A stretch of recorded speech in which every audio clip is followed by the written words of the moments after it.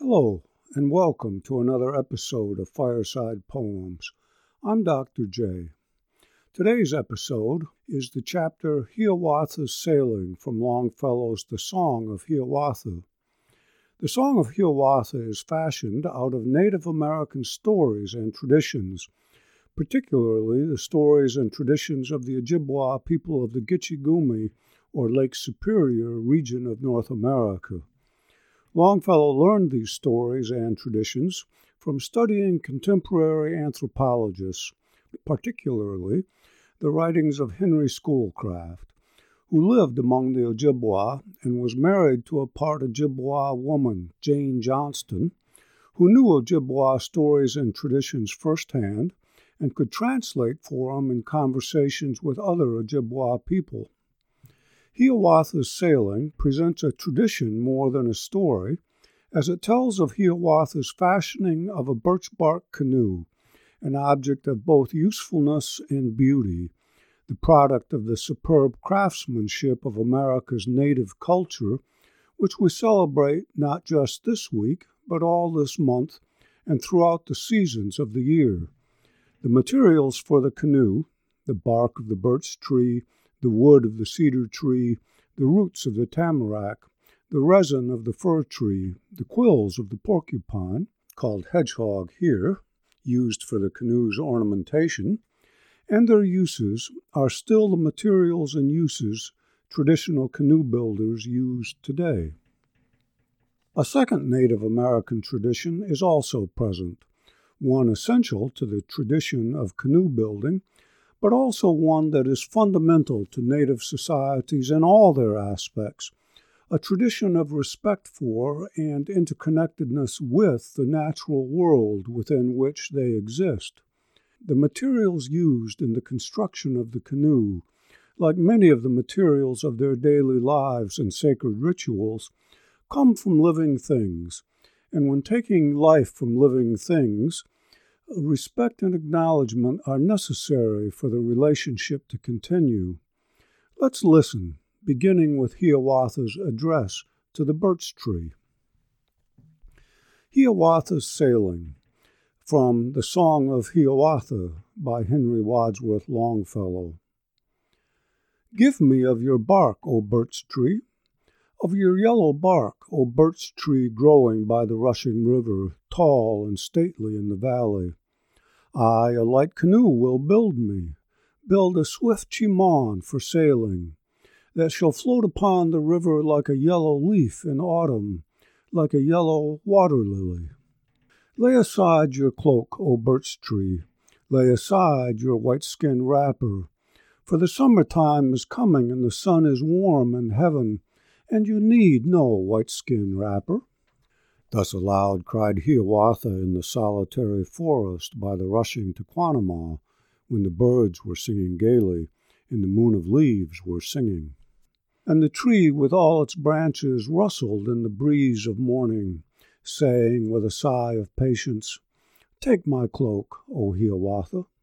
With his knife the tree he girdled, just beneath its lowest branches, and just above the roots he cut it, till the sap came oozing downward.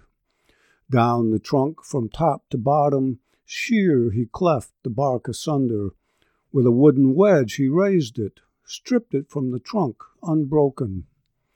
Give me of your boughs, O cedar, of your strong and pliant branches, my canoe to make more steady, make more strong and firm beneath me. Through the summit of the cedar went a sound, a cry of horror, went to a murmur of resistance. But the cedar whispered, bending downward, Take my boughs, O Hiawatha. Give me of your roots, O tamarack, your fibrous roots, O larch tree, my canoe to bind together, that the water may not enter, that the river may not wet me. And the larch, with all its fibers, shivered in the air of morning, touched Hiawatha's forehead with its tassels, saying with one long sigh of sorrow, Take them all, O Hiawatha. From the earth he tore the fibers, tore the tough roots of the larch tree, closely sewed the bark together, bound it closely to the framework. Give me of your balm, O fir tree, of your balsam and your resin, that I may close the seams together so the water may not enter, so the water may not wet me. And the fir tree, tall and sombre, sobbed through all its robes of darkness, answered wailing, answered weeping, Take my balm, O Hiawatha. Give me of your quills, O hedgehog, all your quills, O cock the hedgehog. I will make a necklace of them, and 2 stars to deck her bosom. From a hollow tree the hedgehog with his sleepy eyes looked at him, shot his shining quills like arrows, saying with a drowsy murmur through the tangle of his whiskers, Take my quills, O Hiawatha. From the ground the quills he gathered, all the little shining arrows, stained them with red and blue and yellow, with the juice of roots and berries. Into his canoe he sewed them, round its waist a shining girdle, round its bows a gleaming necklace, on its breast 2 stars resplendent. Thus the birch canoe was builded in the valley by the river, in the bosom of the forest, and the forest's life was in it, all its mystery and its magic, all the lightness of the birch tree, all the toughness of the cedar, all the larch's supple sinews, and it floated on the river like a yellow leaf in autumn, like a yellow water lily. The Victorian art critic John Ruskin criticized what he called the pathetic fallacy, the attribution of human emotions to non-human elements of the natural world, whether clouds or daffodils or whales. These emotions are not of the natural objects, but of the poet projected into the natural object. This can be fine, he says, as long as that's recognized, but it's not fine, but rather false, when we feel that the emotion is a quality of the natural object. Thus we can write of the cruel sea, but we mustn't allow ourselves to be led into the belief that the sea is actually cruel, but that we experience it as cruel. Ruskin's criticism helped transform poetry and the Western world from Victorian to modern, in which the sea is merely indifferent to human beings, though indifference is itself a human emotion.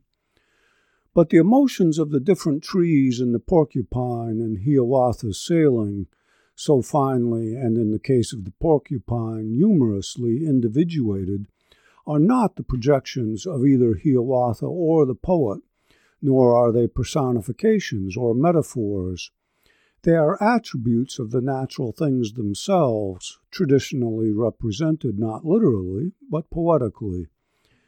This understanding of the natural world has been a possession of most, if not all, traditional societies, and had been an element of Western culture, though one that steadily diminished as it tended to impede the exploitation of what we call natural resources, until by the 20th century a more scientific attitude has made it impossible. But ours is a society considerably estranged from nature, with often destructive results. For us, the Song of Hiawatha is at best romanticism and at worst condescension, but we characterize it so at our own and nature's cost. Let's listen again. Hiawatha's Sailing, from the Song of Hiawatha by Henry Wadsworth Longfellow. Give me of your bark, O birch tree, of your yellow bark, O birch tree growing by the rushing river, tall and stately in the valley. I, a light canoe, will build me, build a swift chemaun for sailing, that shall float upon the river like a yellow leaf in autumn, like a yellow water lily. Lay aside your cloak, O birch tree, lay aside your white-skin wrapper, for the summertime is coming and the sun is warm in heaven, and you need no white-skin wrapper. Thus aloud cried Hiawatha in the solitary forest by the rushing Taquamenaw, when the birds were singing gaily, in the moon of leaves were singing. And the tree with all its branches rustled in the breeze of morning, saying with a sigh of patience, "Take my cloak, O Hiawatha." With his knife the tree he girdled, just beneath its lowest branches and just above the roots he cut it, till the sap came oozing downward. Down the trunk from top to bottom, sheer he cleft the bark asunder. With a wooden wedge he raised it, stripped it from the trunk unbroken. Give me of your boughs, O cedar, of your strong and pliant branches, my canoe to make more steady, make more strong and firm beneath me. Through the summit of the cedar went a sound, a cry of horror, went too a murmur of resistance. But the cedar whispered, bending downward, "Take my boughs, O Hiawatha. Give me of your roots, O tamarack, your fibrous roots, O larch tree, my canoe to bind together, that the water may not enter, that the river may not wet me." And the larch, with all its fibers, shivered in the air of morning, touched Hiawatha's forehead with its tassels, saying with one long sigh of sorrow, "Take them all, O Hiawatha." From the earth he tore the fibers, tore the tough roots of the larch tree, closely sewed the bark together, bound it closely to the framework. Give me of your balm, O fir tree, of your balsam and your resin, that I may close the seams together so the water may not enter, so the water may not wet me. And the fir tree, tall and somber, sobbed through all its robes of darkness, answered wailing, answered weeping, "Take my balm, O Hiawatha." Give me of your quills, O hedgehog, all your quills, O Cog the hedgehog. I will make a necklace of them, and 2 stars to deck her bosom. From a hollow tree the hedgehog with his sleepy eyes looked at him, shot his shining quills like arrows, saying with a drowsy murmur through the tangle of his whiskers, "Take my quills, O Hiawatha." From the ground the quills he gathered, all the little shining arrows, stained them red and blue and yellow, with the juice of roots and berries. Into his canoe he sewed them, round its waist a shining girdle, round its bows a gleaming necklace, on its breast 2 stars resplendent. Thus the birch canoe was builded in the valley, by the river, in the bosom of the forest, and the forest's life was in it, all its mystery and its magic, all the lightness of the birch tree, all the toughness of the cedar, all the larch's supple sinews, and it floated on the river like a yellow leaf in autumn, like a yellow water lily. A traditional Ojibwa canoe, now in the U.S. we commonly say Chippewa instead of Ojibwa, though Ojibwa or Ojibwe is still the name most used in Canada. A traditional Ojibwa canoe is a work of superb craftsmanship incorporating knowledge and skills passed down through the generations long before French Catholic missionaries first arrived in the upper Great Lakes. Indeed, long before Columbus first dropped anchor in the Caribbean.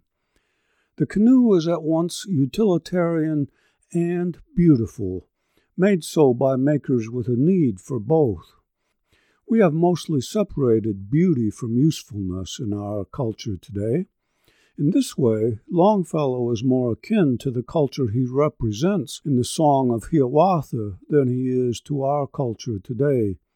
He too was a craftsman, making poems both beautiful and useful to us in maintaining our humanity and our connection to the natural world. I hope you enjoyed Hiawatha's Sailing, and that you'll join me again next week for another episode of Fireside Poems, and visit this podcast website, firesidepoems.com, where you'll find previous episodes and also my email address.